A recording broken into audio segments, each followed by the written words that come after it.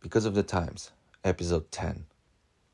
I sat down in a Davis Bay cafe for a conversation with Mother Joyce, the Reverend at St. Bartholomew's Anglican Church in Gibsons.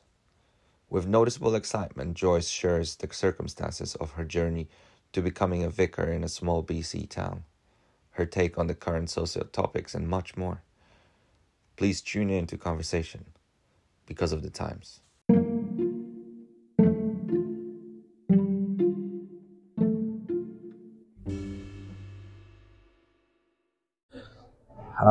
Welcome, Joyce. Thank you, I'm Milan. sitting here today with, you gotta say your last name, actually. It's Joyce Parry Moore. Joyce Parry Moore. Actually, I keep trying to remember, but okay, so Joyce Parry Moore. Yeah. You're a vicar at the Anglican Church, St. Yeah. Bartholomew's Church in Gibsons. Yes. And you also have another role in the Diocese of Westminster, New Westminster. Correct. Yeah. Okay. Yeah. I'll let you introduce yourself. Okay. So my name is always an issue because, I guess partially because I'm a woman and people like panic. So if you write me a letter, I'm the Reverend Dr. Joyce Parry Moore. That's right. my official title. When I'm at the church, because I'm a priest, the Anglican Church is Anglo-Catholic. So as a former Catholic, I can tell you we have all the same sacraments, and I'm a keeper of those sacraments. Okay. So I'm a priest. So people say, well, what do we call you? And I said, well, what did you call your last priest? And they said, well, Father Joe or whatever. I go, well, I'm Mother Joyce. That's right. And my nickname is Mojo, in case people get all tense and sore about the mother part. It's interesting that now that there are more women who are ordained, people start to go, well, we shouldn't use mother and father. I'm like, okay, that's fine.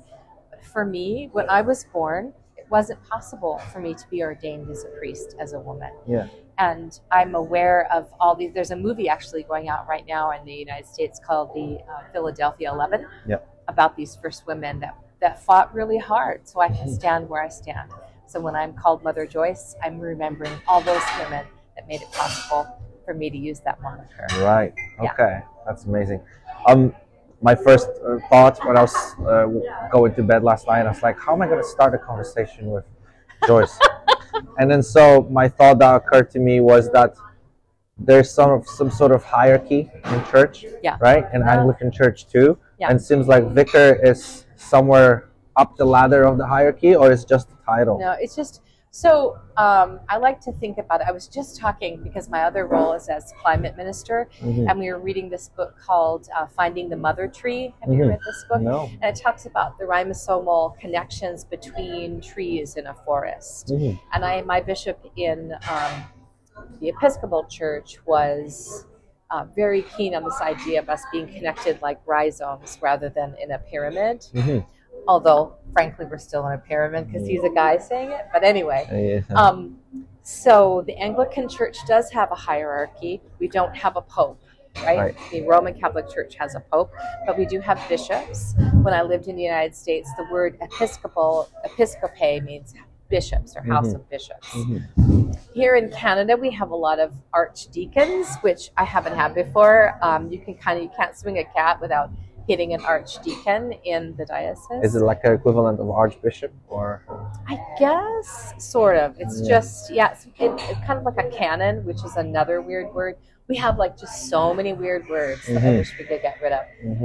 In the United States, we call them canons. And a canon is a rule or a law, but they help keep things together. So it's bishops are kind of at the high of the hierarchy, although they wouldn't say that, right? They don't like to say that. But I think it's important to know what your authority is, because that's the first step to not abusing it. Yeah, absolutely. A vicar versus a rector. So a rector, so you got to think in terms of parishes. So parishes are really communities. And the parish really traditionally extended beyond the walls of a church, right? The parish includes the whole broader community. And, it's like all those, British television shows where there's a priest in the village, right? So it's kind of like that. A vicar is usually part-time and in a smaller church. So it's really, I think it's cuter. Okay. Yeah. I think it sounds better than a rector. Yeah. But it's not a matter of whether I have more power, really. It sounds serious. What does? The vicar as Vicar, a title. I think vicar's cute. Is it? Did you ever see a show called The Vicar of Dibley? No. Oh, I commend that to you and all of your listeners. Okay. It starred Dawn French, and it was this comic show in England when women first began being ordained in the Anglican Church. And she shows up. Their name is Jerry, and it's going to be their new vicar. It turns out to be a woman, and everyone's just like, oh my gosh. But she's very funny and, gets into all kinds of shenanigans. And so I'm working on my screenplay. It's going to be The Vicar of Gibsons. Okay. And in my screenplay, we're going to have comedy and murder, because lots of these shows now in British TV will be like, because people will say, Mother Joyce, what do you do all week rather than just write your sermon? Right. And I say to them, I go down to the pub and I solve crimes with the local constable. Nice. Okay. Cool. Because that's like what they do on TV. Yeah, that would be fun. That's awesome. I didn't know what to expect. It's interesting because we haven't met before. Yeah. I find those conversations always quite peculiar in a way because there is no backstory or anything, so it's kind of like a fresh start, and we dive into certain conversations right away. Mm-hmm. My question for you would be, do you find yourself to be a spiritual leader? Yes. I was thinking about this because there's that term people like to say, I'm spiritual and not religious, right? And so I always like to say I'm spiritual and religious. Okay. So religion and spirituality are kind of a Venn diagram, right? So my spirituality, that's my prayer life and how I talk to people I just meet, and how I feel like we connect with each other in what I perceive to be a spirit. For me, in my theology, I don't think about God as like this old man in the sky, like Monty Python with a beard. Yeah. I am what's called a process theologian, and so I believe that God exists in the connections between all things and all people. That God is in between us and within us. That's God. Okay. Goes beyond gender, goes beyond everything, and yet it's also very intimate. And so that's spirituality. And your spirituality, what I could ask you about yours as well. Yeah, absolutely. Yeah. What is your spirituality? Spirituality for me is more like, I guess it's similar to what you just described. I don't give it a name. People say creator or God, or let's call it like a divine force or divine power that is present inside us. Yeah. Right? So it's something that we have access to if you only turn to it. Something that we can suppress if we choose to, and then something that definitely helps us to navigate through the more rational way of perceiving the world. Yeah. That's kind of how I understand it. I hear that. Yeah. I do. I also like the idea that it's between us, right? So there's something that's not just me or just you. There's something in between us that is spirit, that enables us to connect even though we've just met. And that's between us and those people over there if we wanted to access it, right? Or us and the ocean. So how does it fit in the biblical understanding of the Son of God, and the Holy Spirit? So then I'll talk about religion. Yeah. So in my particular religion, we're what you would call a Trinitarian religion. Not all religions are that way. Yeah. Probably, you may have heard some of the creeds. There's the Apostles' Creed. That was the very first one. Yeah. Because Christianity, which is my tradition, began with a bunch of people that followed a man named Jesus from Nazareth. Yeah. And after he died, and we believe that he rose again, was resurrected, they continued to follow the things that he taught. And that was really a movement. It wasn't so much of a religion as it was the Jesus movement in the Jewish tradition, really.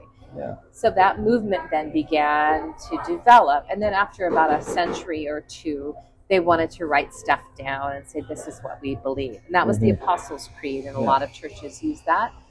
My church does as well when we baptize people. We say what we believe. Yeah. And that includes God in 3 persons, which is super confusing because we're monotheists, right? We don't believe in, although here's a word for you, I'm a panentheist. I'm not a pantheist. I don't believe that we have all different kinds of gods everywhere, but I believe that God is in everyone and everything. Say that again. Panentheist. Panentheist. Okay. A lot of womanist, eco-feminist theologians think that way. Yeah. So we believe God is present as an overwhelming and all-encompassing force for good and creativity and creation, and order. And then we also believe in Jesus, the Christ, who is another manifestation of that goodness. And then also in the Holy Spirit. The word in Hebrew for that is ruach, which I really like. It's the same word that means breath or wind. Ruach. It's a feminine word, which is where I get to throw a couple feminine pronouns out there. People sometimes get tense about that, but the idea that ruach is the spirit that is all around us, and within us is the breath of God that blew over the waters of creation, and that is there to comfort and to agitate. Sometimes the Spirit agitates you, goes, oh, you need to get that thing done, or speak to that person now. So there's that. And I like to think of the Trinity as there's so many metaphors for it. I don't go for water, ice, and steam type thing. More like a relationship or a dance. Yeah. So different faces like that. And that works for me because my theology has to do with that relationship, right? With the space in between. Yeah. So I keep that tradition as a priest, and that's my religion. Yeah. I started as a Methodist when I was a kid. My parents raised me sort of United Methodist. Actually, my dad was more of like a moralist than he was a religious guy. Okay. And then later in my life, I was really interested in the beginnings of the church, right? And so I became Catholic and was really interested in sacraments and history. And then when I realized after a while that there really wasn't a place for me to fully participate as a woman, or for I was a singer for many years, a classical singer. Many of my friends are same gender loving or transgendered and two-spirit people, and they didn't have a place in that tradition, and so I had to leave it. And I explored lots of different places. That's really interesting. Okay, and that's what brought you to Anglican church? Eventually it did. I explored for a while. I was really interested. I was interested in understanding Hinduism a bit, chanting this idea of bowing to God within each person. Buddhism still brings me some comfort. And I think that Buddhist writers like Pema Chodron and Sharon Salzberg, they write really well about compassion. And ultimately I came back to Christianity because Jesus is my guru, is how I said it. So I came back to that. When I moved to Alaska, I went to my first Episcopal church, which is Anglican, and that's a whole other thing. But I saw a woman priest for the first time, and I was just blown away. Blown away, yeah. And I just wept. You know, that feeling you have when you feel like, I belong here. Right. And I never left. What I like about that religion, that religious tradition, is it is old. We've made lots of mistakes, colonialism among them, right? Huge mistake we need to apologize for a lot more. And we've kept the sacraments, so communion, Holy Communion or Eucharist every Sunday. Baptism is a sacrament. There's reconciliation, which is the word for confession, although I don't get to use those cool booths like Stephen Colbert used to. That's what I grew up with. I think those all really... Maybe you don't think they're so cool, but I think they're kind of funny. We just do reconciliation like this, just sitting and talking. Okay. Yeah. And also anointing of the sick, laying on of hands. Is there confirmation? Yes. Yeah. Okay. There's a whole story about that. This is going to have to be two different episodes. Confirmation just kind of became a thing because in the very earliest church, when it started to grow, it got a little too big for its britches. And so they started to baptize children because the infant mortality rate was so high. So they would baptize babies because they didn't want them to. They didn't know what happened. Right. So they baptized the baby, but then the bishop had to come and like seal the deal. So that's what confirmation was.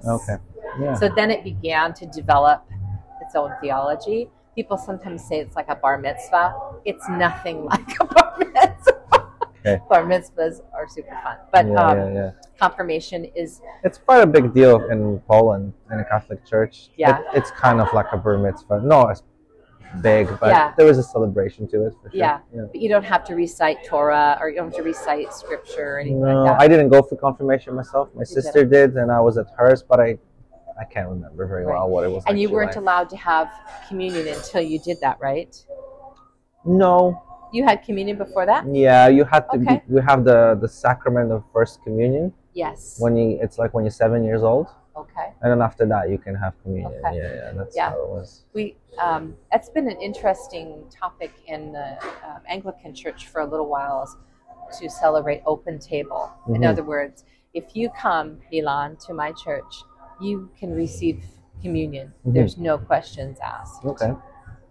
I would be great if I would control the Holy Spirit, Yeah. but I don't. Right. So it's none of my business. It's Mhm. between you and God. So my table is open Okay. to everyone. Okay. And then even if you're not baptized, you might be so moved by that experience that you would choose to become baptized. Mhm. How does it look from the not legal, but what's the other word for that? The canonical, laws. Say if I was baptized in a Catholic church, does my baptism stand in Anglican church? Yes, and I'll tell you why. Yeah. It's actually in a creed. We believe in one baptism. Mm-hmm. Okay. So we don't need to do it again. That makes sense. You're one and done. Yeah. I feel like if I was like committing to Christian faith, Yeah. I would want to get baptized again. Yeah. Like I don't feel like my baptism as a newborn has that much meaning. Well, that's where confirmation can be helpful Mhm. because, infant baptism, when I do it, first I always tell the parents, I tell you what I'm not doing. I'm not washing your baby off and getting any sin off of them. Mhm. Your baby's perfect Mhm. and beautiful just as they are. What we're doing is really almost more for the community and saying, hey, guess what? We've got a brand new part of our community, a new Christian. And are you going to, I always have to ask that question, will you, see that they grow up in faith and help take care of them?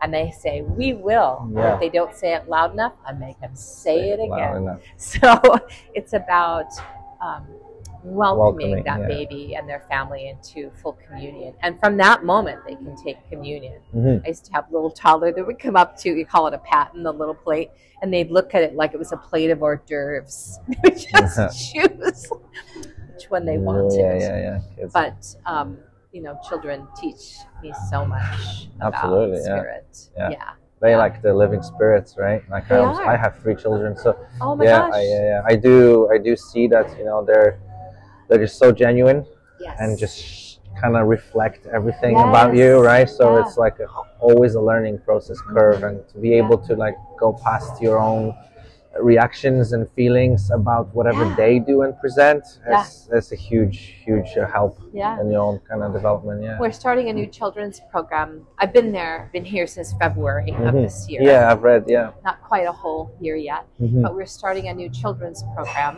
and it's based on a curriculum called Godly Play, which is a Montessori-based curriculum. Okay. And it's a curriculum of storytelling. Because it's Montessori, you have to have a little tchotchkes, right? You have things that you use. Because children learn through play. That's what Maria Montessori believed. Yeah. And so you tell a story, like I have something called the desert box. It's this box filled with sand. Yeah. And I use that to tell stories of like the Holy Family or the earliest Old Testament stories. And you always start out, touching the sand and saying the desert is a dangerous place.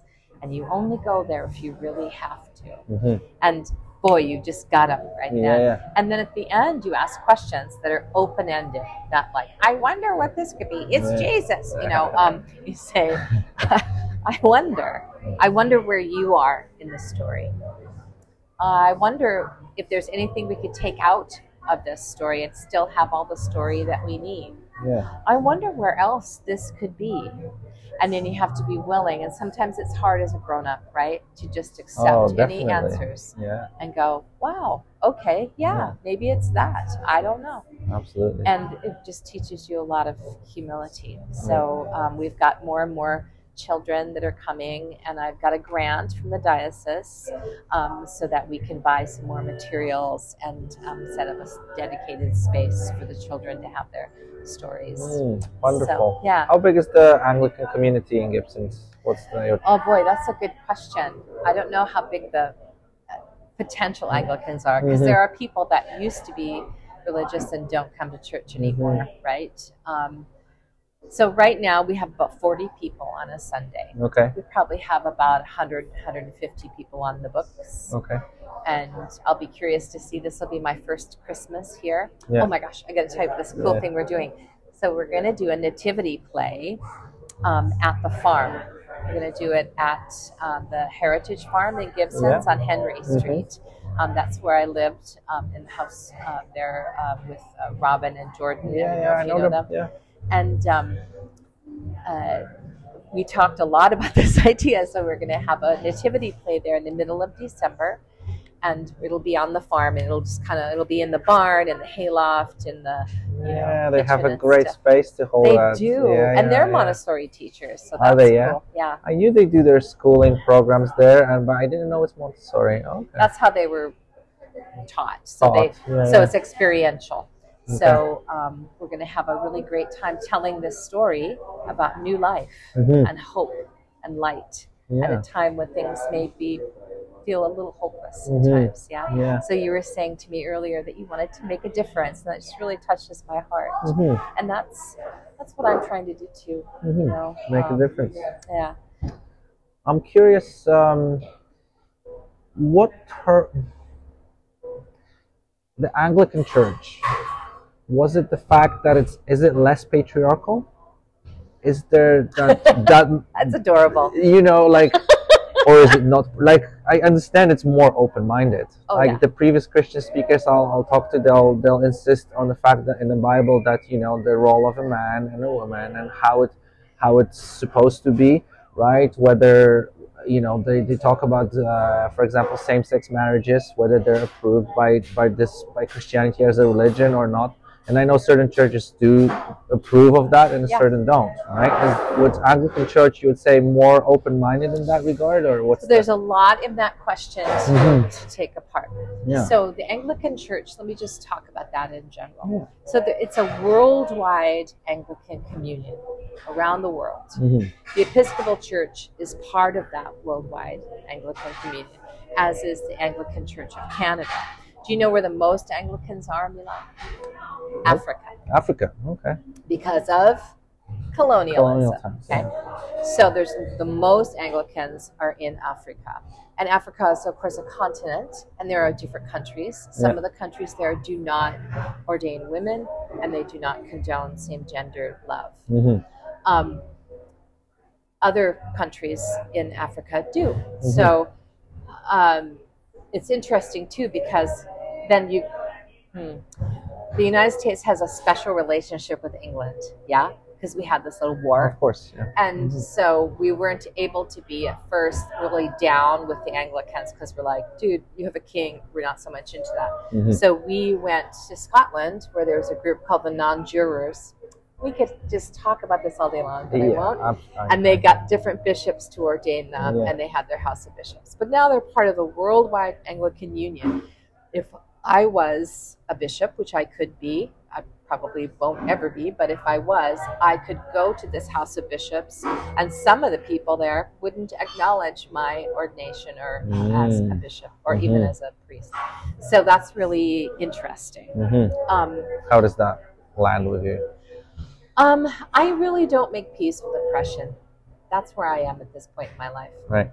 I forget who it was now. Oh, I wish I could remember the name. If I can see his face. Anyway, a black theologian that used to say, I can have a discussion with you about your opinion, but if your opinion means that I'm less than, then I can't talk with that with you, right? Yeah. And I just don't believe in making peace with people being oppressed, whether it's women or LGBTQI persons. I just think that's not love. Yeah.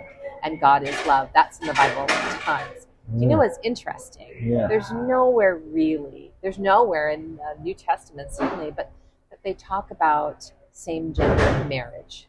Yeah. They don't ever say that's not okay. Well, it's just the prostitution isn't interpretation, okay. right? Yeah, it is their interpretation. Yeah. Prostitution isn't okay. In the book of Deuteronomy, it's mostly about abusive relationships. It's not about two people of the same gender that love each other and want to have a committed life together. So I'm not a nobody to speak of what's in the Bible. I do read bits and bobs out of curiosity, and I've been exposed to it. My understanding is that the interpretation of the words, I think it's the Old Testament more so than the New Testament too. Yeah. Is that say when a man lays with another man, that's sinful, right? Right. Yeah. And that's really more talking about prostitution than it is about being married and picking out drapes together. That's just really different. Okay. The other thing is that so the scriptures, I call the Old Testament, it's the Hebrew scriptures, right? Sometimes people get their mind blown when I go, there is a Jewish Bible. They're like, what are you talking about? Yeah. And you read it from the right to the left. Yeah. And in that tradition, which is the tradition that Jesus of Nazareth would have grown up in, debate was part of the tradition. When I encounter a biblical literalist, right, I'll say to them, how many days was the flood? And they'll go, 40 days. And, really? Because there's another version of it right in there that says something different. Right. There are 2 creation stories. There are 3 flood stories. Now, why? They went through a lot to put the book together. Why didn't they just take those out or redact it, right? It's because that discussion and debate were part of that tradition. Right. And so if you want to have a literal interpretation, that's okay, but that's one interpretation. I used to do a Bible class with my church where I had, like those nose and glasses things. I just get these empty plastic glasses and I would put labels on them like feminist or disability or literal or a source criticism or there's something called redaction criticism. But, and you'd put on a lens and you'd go, okay, I'm going to read this now from a feminist point of view. And now I'm going to read it from an ableist point of view or a disability point of view. Wow. Okay. And people go, well, what? Because we all have, you're looking at me through your lenses and I'm looking at you through my lenses, right? 100%. The things I've learned, the things I've experienced, how I was raised, my level of privilege in my life. I'm a white, straight, cisgendered, middle-aged woman. It gives me a lot of privilege in some places. In some places, not as much because patriarchy is everywhere, my friend. Yeah. And how are your kids, boys or girls? 2 boys and a girl. 2 boys and a girl. So I just get excited knowing that they're going to be raised in a way that hopefully doesn't have those patriarchal lenses around them.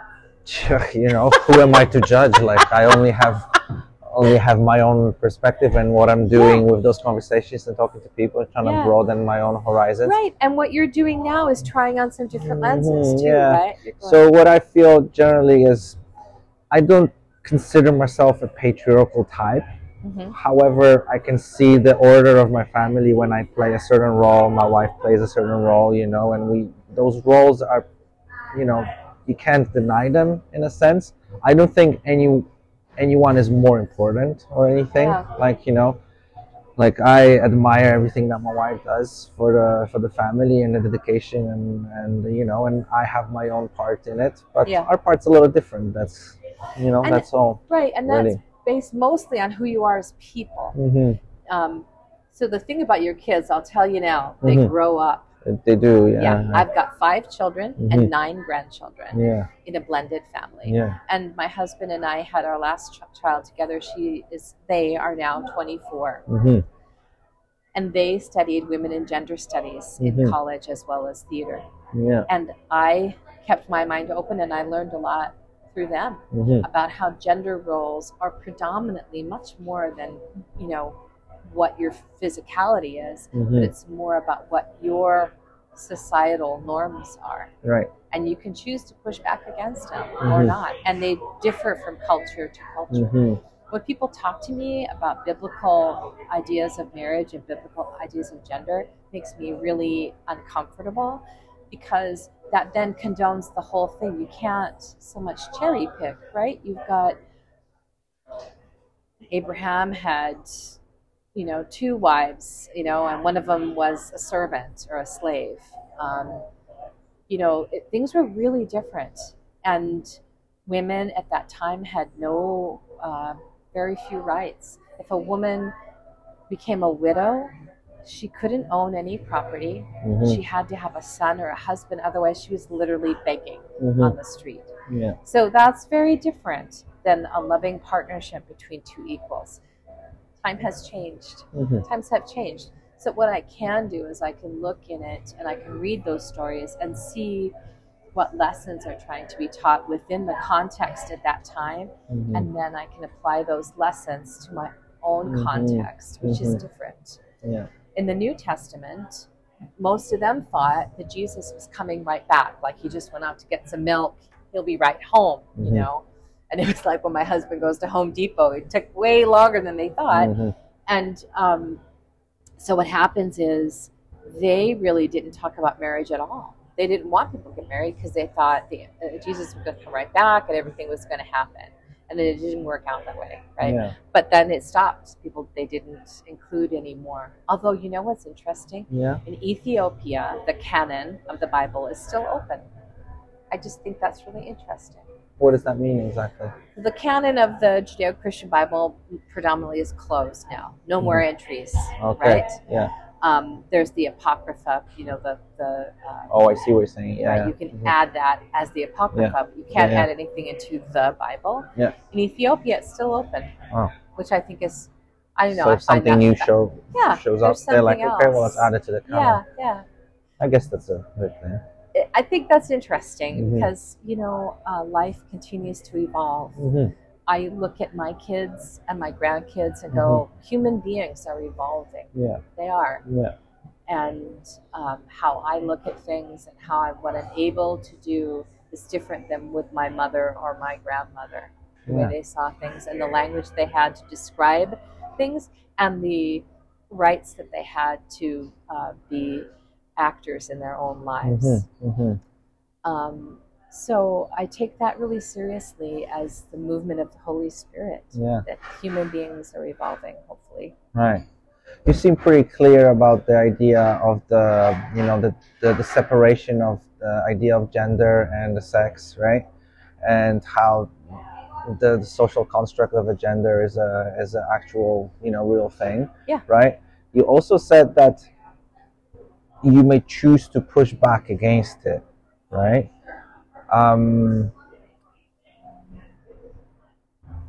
It's not like I want to argue, but seems to me it seems to me that the ideas about the whole gender ideology right now, let's call it, it's being pushed on the society too. Like we can look at it from like 2 different angles. Somebody who's being exposed to it, and then either they find it uncomfortable or scary or something, and they push back against it, something they don't subscribe to, right? Or there's people who do subscribe to and then push it on the other people. Right. So I want to just ask you a question to clarify. So do you mean sexual orientation or gender like? Gender like how people identify. Okay. Yeah. So part of what advances as human beings is understanding things scientifically, right? So where I went to school, where I went to seminary, was in Berkeley, California. And I went to a school, sometimes they called us the heretics on the hill, but we had a Center for Gay Lesbian Studies there with lots of theologians who were gay and lesbian and trans. I graduated with 5 trans persons. And that's the first time, for me personally, I got to know anybody who is trans. When was that? 2000 and I graduated in 2010. I was ordained in 2010. And it was a little scary to me. It was something I didn't understand. Mm-hmm. And we tend to, as human beings, be very hesitant and afraid sometimes of things we don't understand. Frankly, Jesus of Nazareth said a lot of things that people didn't understand. Jesus was one of the first feminists, Mm-hmm. right? Yeah. There was a eunuch in Mm-hmm. the Gospels that was baptized. So these things have always existed. It's just a matter of whether we talk about them and how well we understand them. When I was at school, I took a class on orientation, because sexual orientation and gender are different things, Yeah. right? Which, anyway, that's the whole thing. But Mm-hmm. I came to understand more about what creates gender, like even physically speaking, right? A baby is sometimes born with two sets of equipment, Mm-hmm. right? And then they just will arbitrarily sometimes decide Yeah. at that point what I mean, they how are. often does that happen, really? Well, it's very more frequent than you would think. Really? But so, and then the other thing that's true is that when you form in the womb, there's all these hormones that you're washing, that are washing over you, and it affects your feeling about yourself in terms of your gender orientation, your role. It's not just like, oh, I feel like wearing dresses or what have you. It's a matter of going, this is how I identify. And it happens from when kids are really young. It's not just a matter of choosing. It's not a lifestyle. It's how we come out. You know, it's like handedness, or whether you have blue eyes or brown eyes. And I think it's helpful sometimes to realize that there have been times in society where things that were genetically predisposed, like, are you right-handed or left-handed? Right-handed. So there was a time in school that you would have been physically punished if you wrote left-handed. Yeah. That seems barbaric to us now, doesn't it? But at that time, people really believed that it was aberrant, that it needed to be punished out of somebody. So we're learning more about the genetics and the hormones that are related to how someone relates to their gender expression. I'm not an expert on it by any means, but I have learned that there's more to learn about it. And if you say to me, Milan, this is who I am and this is how I identify, I have no interest or right to tell you that you're wrong. You know, I just don't. Well, there's a difference between, I believe there's a little difference between telling somebody that, oh, you're wrong about how you feel. Yeah. And condoning that, depending on the age, right? If I tell you as a 40-year-old man, this is how I identify, this is me, it means something else than when a 5, 6, 8, 10-year-old tells you that. Yeah. Don't you think? It does. I mean, do you have any family members who are trans? No. I do. Yeah, no, you mentioned. And it was like, no, that was in school.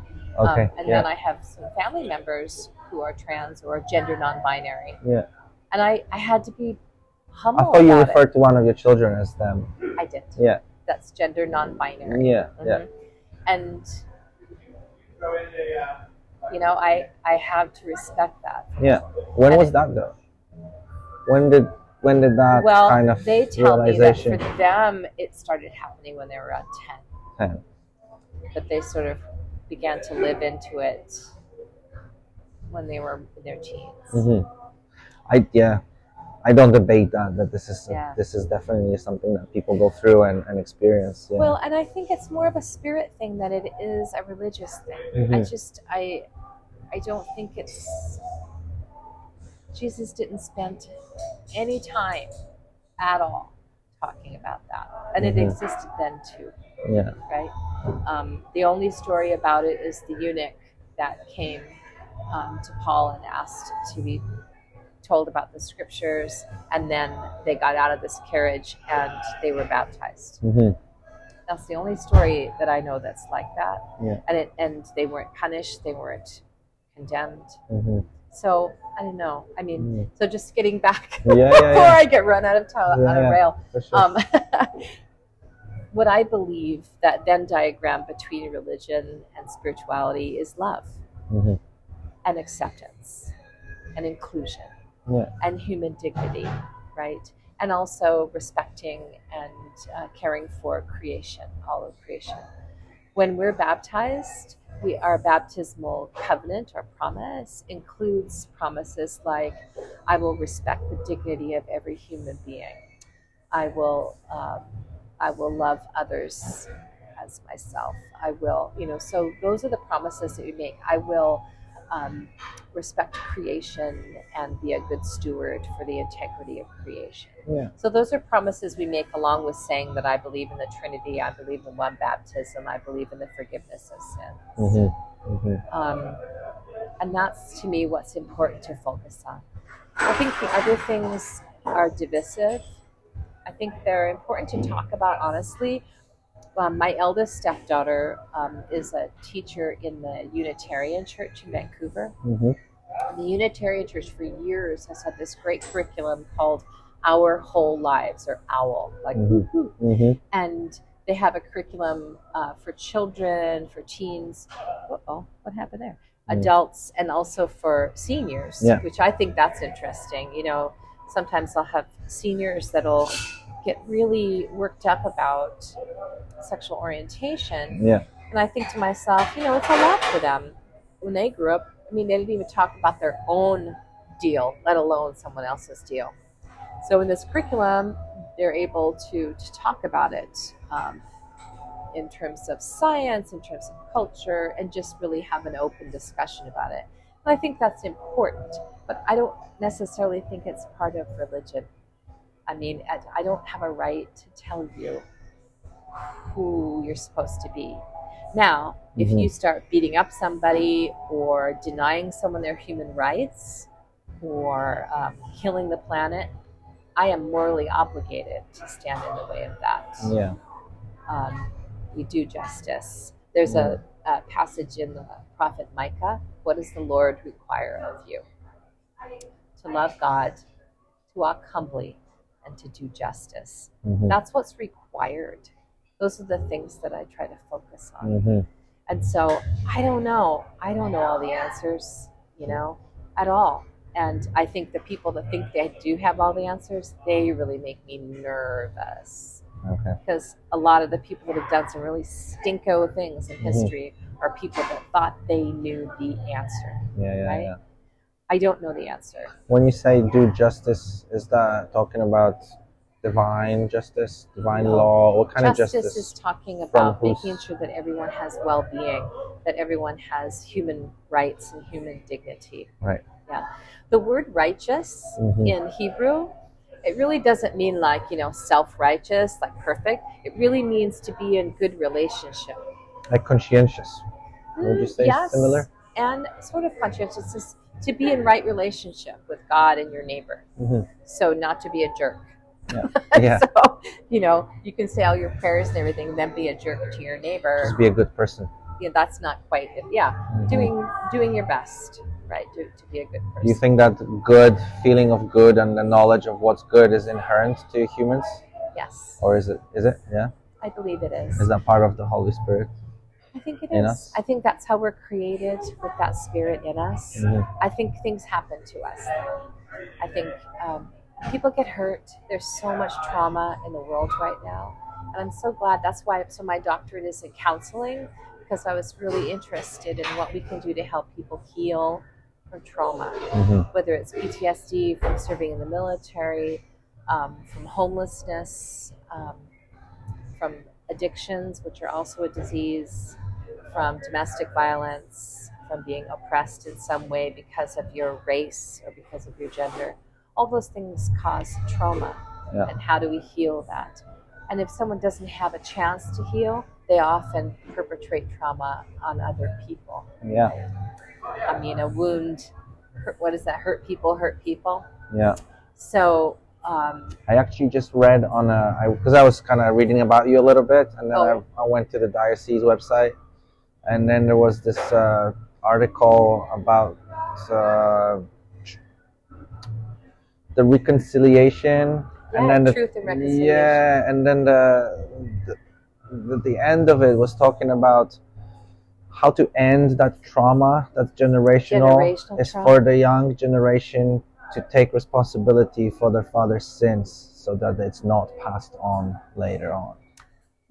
Yeah, partially. I think that's partially true. I mean, I think that with the generational trauma in terms of Indigenous persons, what I'm learning, and it's different here than it was when I lived in Alaska. It was different tribes and a different history. Yeah. But here, the residential schools are a huge part of the history, just down the road, right?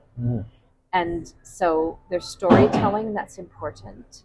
So the elders having the courage and the trust to tell their stories of what happened. And then the next generation has the responsibility to honor those stories and to work and be active so that those things don't happen again. So it's kind of both, I think.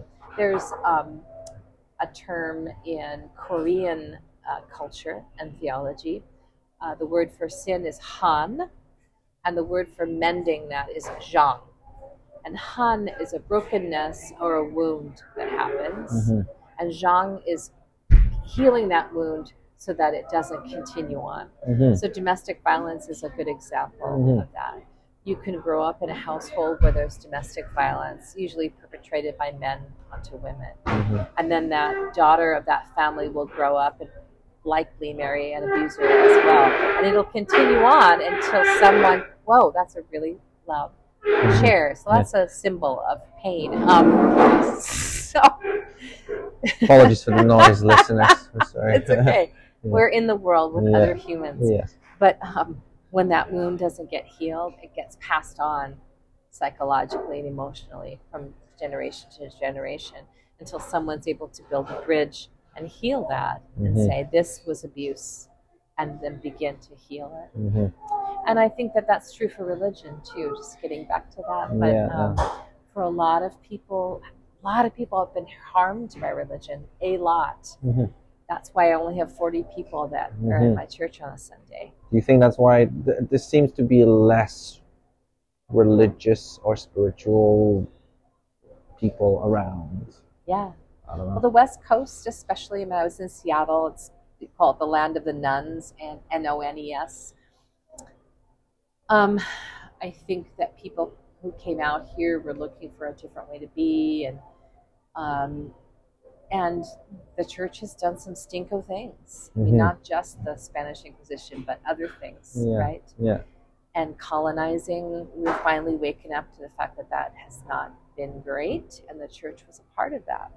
So how do we say sorry? How do we make up for that? How do we, as a church, and we are, my particular community and the faith leaders that I work with in Seychelles, the other Anglican leader, and the Lutheran pastor at Holy Faith Lutheran, we're all very interested in working with the Truth and Reconciliation movement. And how do we make it a safe place to be? So if I want any message to go out there with this, is I want people to know that at St. Bart's, where it's a safe place, it's a safe space. People often say, we're so welcoming, but in parentheses, in small talk, it says, as long as you act exactly like us. My professor, who was Filipino Franciscan, Father Cruz, used to say, whenever someone joins a group, that group is changed forever. And we need to be willing to let that happen. So if you were to come and your family to St. Bart's and invest in that with your time and your gifts, it would change us. We'd be different. And we need to be willing to do that. And it needs to be a safe space where someone can say, I've been hurt before. I don't know what your history is, and I do not want you to share it right now.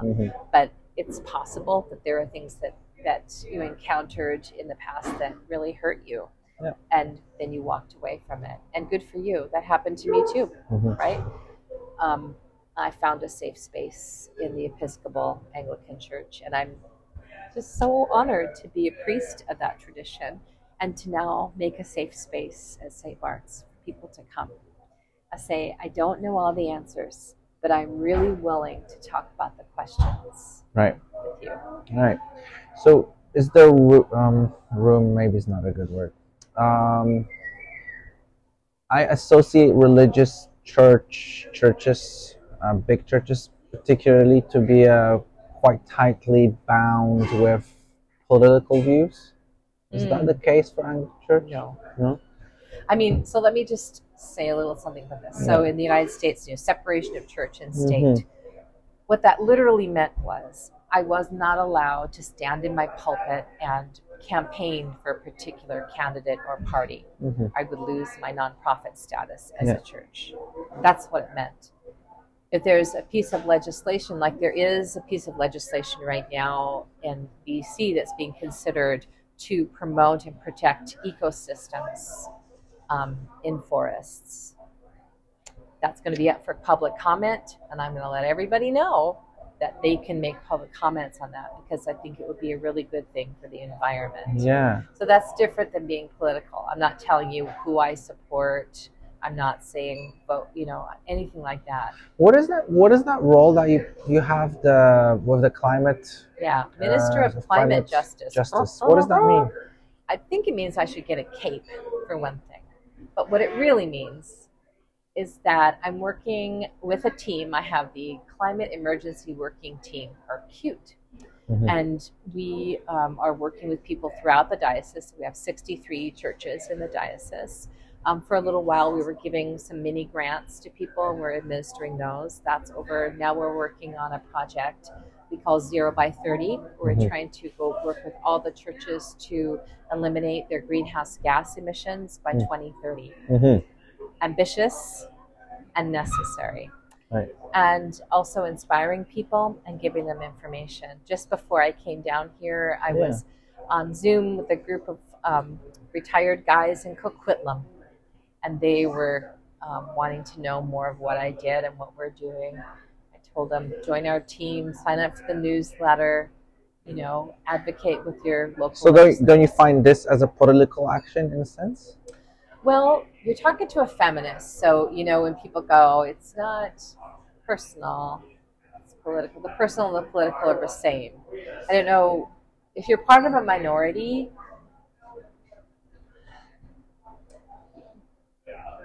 Public action is important. It's part of justice. And Jesus did that, right? He went into the temple and flipped over those tables, didn't he? He didn't just, someone came to me once and goes, Mother Joyce, I love what we're doing, but I get confused because I thought that it was just supposed to be about love and comfort. And I go, well, I get that. I can see that. I said, I have a question for you.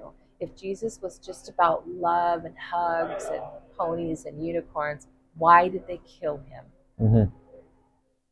Well, because he was political. That's why. Because he stood against the Roman Empire, because he stood against the religious leaders of the day and said, knock it off. He was bringing something that was threatening the current status, narrative, or whatever you want to call it. And Rome killed him for it. So I don't view that as being political. Well, it's a very divisive action. Subject, right? The environment and the climate action and the climate change. I guess so. It's something that's not being discussed in, there's definitely the certain narrative being put out by the government in Canada or the United States, the Western governments, and there is counter narratives that are being completely ignored, right? So when you say justice, for example, that say working towards climate, what's the word again that's in the title? Climate justice. Oh, justice is the word. Okay. Yeah. So when we say working for climate justice, it assumes certain truth to it. Yeah. Right? Well, it is scientifically true. It's a fact. It's debatable. I'd say there's a lot of research that you can find that shows two different perspectives on both sides. Right? And I'm not saying I'm subscribing to any of them. I'm just the observer. That's how I see myself. Right. But not from reliable scientific sources. Yeah, reliable scientific sources. We're going to have to disagree on that, but we'll have another cup of coffee. Yeah. But the fact is, I have friends that live in the Arctic, for example, I even living in Juneau, which is southeast Alaska, I watched in 15 years the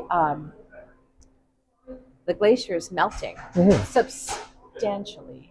It's impacting. I mean, we saw it here. Were you here when we had the heat dome? Like a couple of years ago? Yeah. Yeah. Fish died right out here where we're looking. It's really happening. Books by Seth Klein, Naomi Klein. There's a lot of information out there, scientific evidence around the world. I mean, it's something that's been addressed by world conferences. Yeah. The people that don't want to believe in it are what makes it hard. Here's what I believe makes it difficult: economics, and that's kind of where everything comes down to in a way, right? People are making a ton of money on fossil fuels, so much money. And, you know, I was talking today to this group of fellows in Coquitlam about the theology behind all this, right? So in the book of Genesis, as we mentioned, there are two different creation stories. In one of the creation stories, the word in Hebrew is dominate, that we will have dominion over the earth and the creatures. In the other version, the word is caretaking. We will take care of the earth and the creatures. So we've done mostly up till now, our modern world, a lot of dominating. We have plundered the resources of the world, and it has really put the world out of balance. Remember, we talked about righteous meant in balance. Our world is out of balance in terms of natural resources, in terms of the quality of our air, in terms of the quality of our water, our temperatures. And if the world increases by 2.5 degrees, it's going to be past the point of no return. So now is why it's a huge issue. It needs to be talked about more, but it isn't being talked about because a lot of people have a lot of not just political but economic interest in keeping things the way they are. And not just for us, but for our children and their children and their children. It may not happen in my lifetime. It might happen in your lifetime. It will certainly happen in my daughter's lifetime. So, you know, this isn't just important for me or our diocese. It's the worldwide Anglican communion. The whole global Anglican Church may not agree on all the other stuff we talked about, but they agree on this. And so we're working here on preservation of old growth forests and those ecosystems, trying to find ways. It was so funny when I came here to be Canadian. One of the big things I had to learn was that hydro was not my water bill, right? I was like, so hydro isn't included, right? Okay. No, it's not included. Just your. I get you. Yeah. But getting onto clean and renewable resources, and that's going to take a huge shift for countries and for economies. I don't have the answer. I know people are scared. I know that sometimes they just want to feel less overwhelmed and less kind of existential dread about it. And what I've been trying to say is, you know, identify steps that you can make and make them, and then evangelize. You know, talk to other people about it, about caring for the earth, about caring for old growth forests, about, you know, those things. And that's part of our baptismal promise in the Anglican Church. Yeah. And it doesn't matter to me who's in power.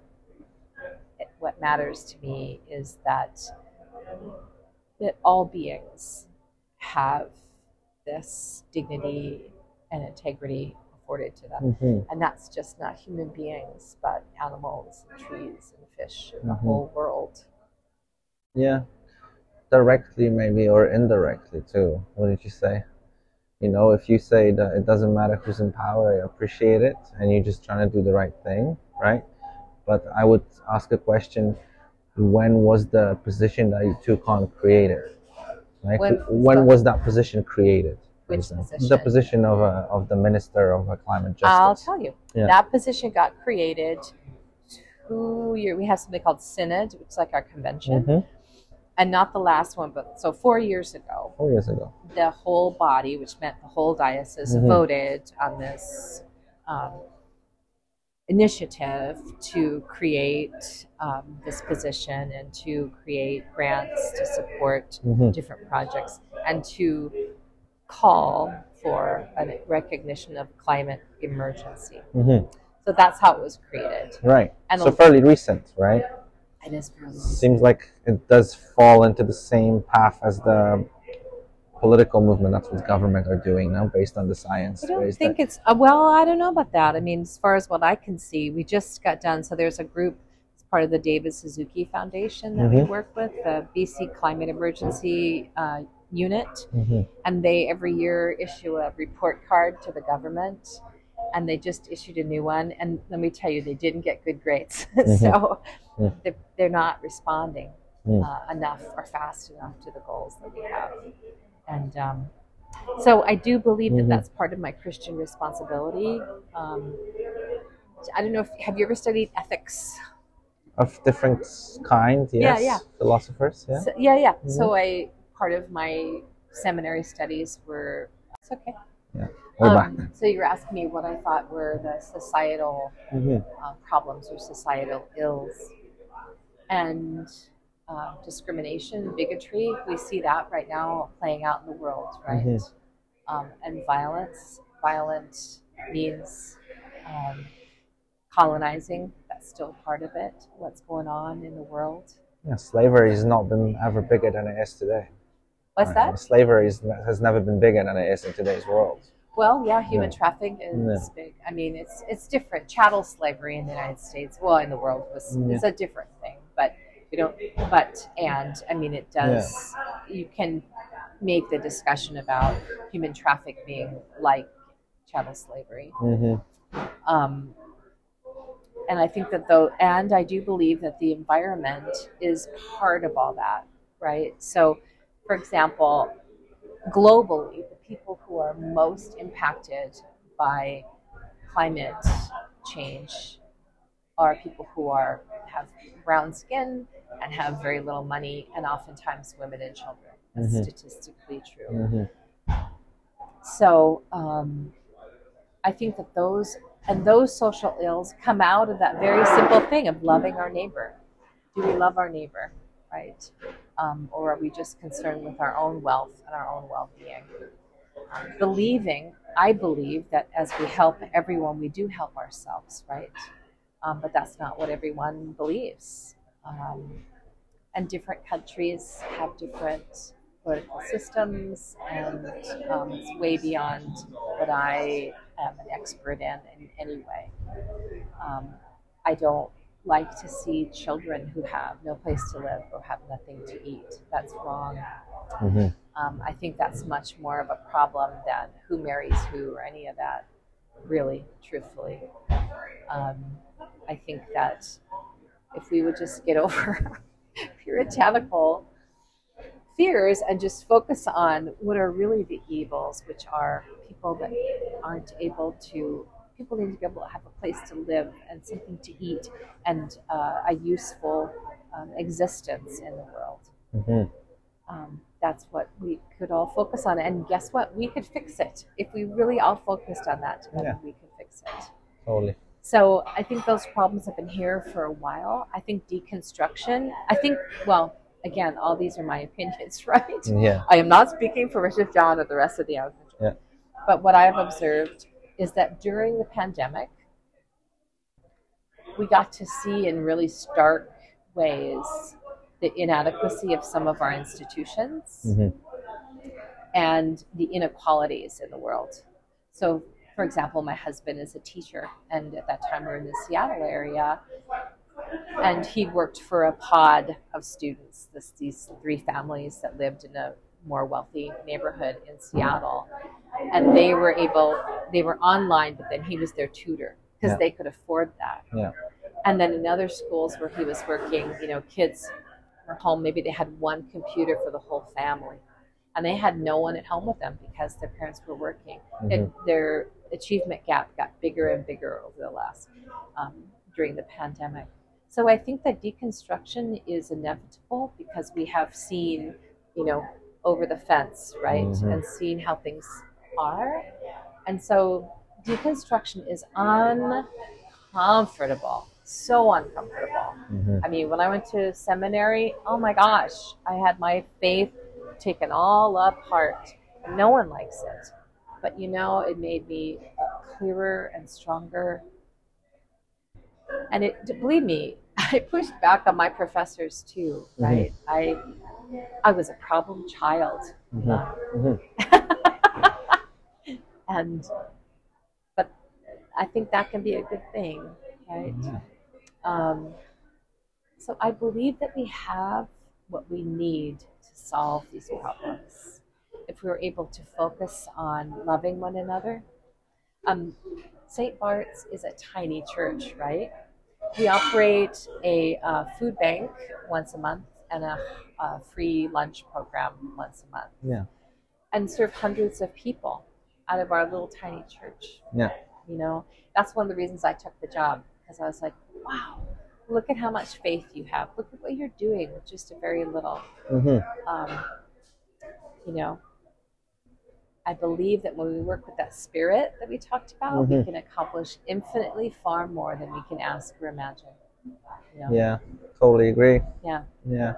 Before I was a priest, I was a theater artist and a singer, right? I used to produce operas and sing in operas, which, I mean, that's crazy, right? And you'd get an idea for a project and you'd be like... kind of want to ask you for a sample. No, right here. Yeah. Oh, no. Yeah. Anyway. Yeah. But, it's like, okay, we're going to take Magic Flute up to the Arctic. Yeah. And that sounds crazy, right? How are we going to do that? And I'm going, I don't know yet, but it'll happen. We'll figure it out. In the Black church, there's an expression that God makes a way out of no way. Right. Makes a way out of no way. And I believe that. And I've seen it happen over and over and over again. And so I get scared just like anybody else. Yeah. And in my life, I've seen amazing things happen. I've seen crappy things happen too. But I've seen amazing things happen. And so I'm trying to work toward that. Yeah. Okay. And I wish you success with all that. Thank you, Milan. I'm trying to do the same. Thank you for talking to me. Yeah, and you are making a difference. This conversation is making a difference, right? Thank you. It matters. Yeah. Yeah. And come visit us sometime. I am intending to. You'll have a sure. good time, I promise. I unofficially call it, and my family, we're going to do something I call loosely church hopping.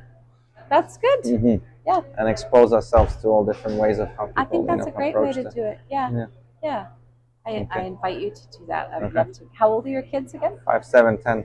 Oh my gosh. That's the most fun. We will have a gas. Yeah. Yeah. Cool. Thanks for talking to me. Thank you, Milan. All right.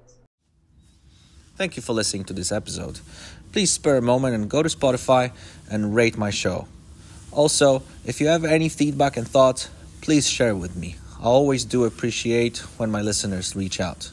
Thanks so much.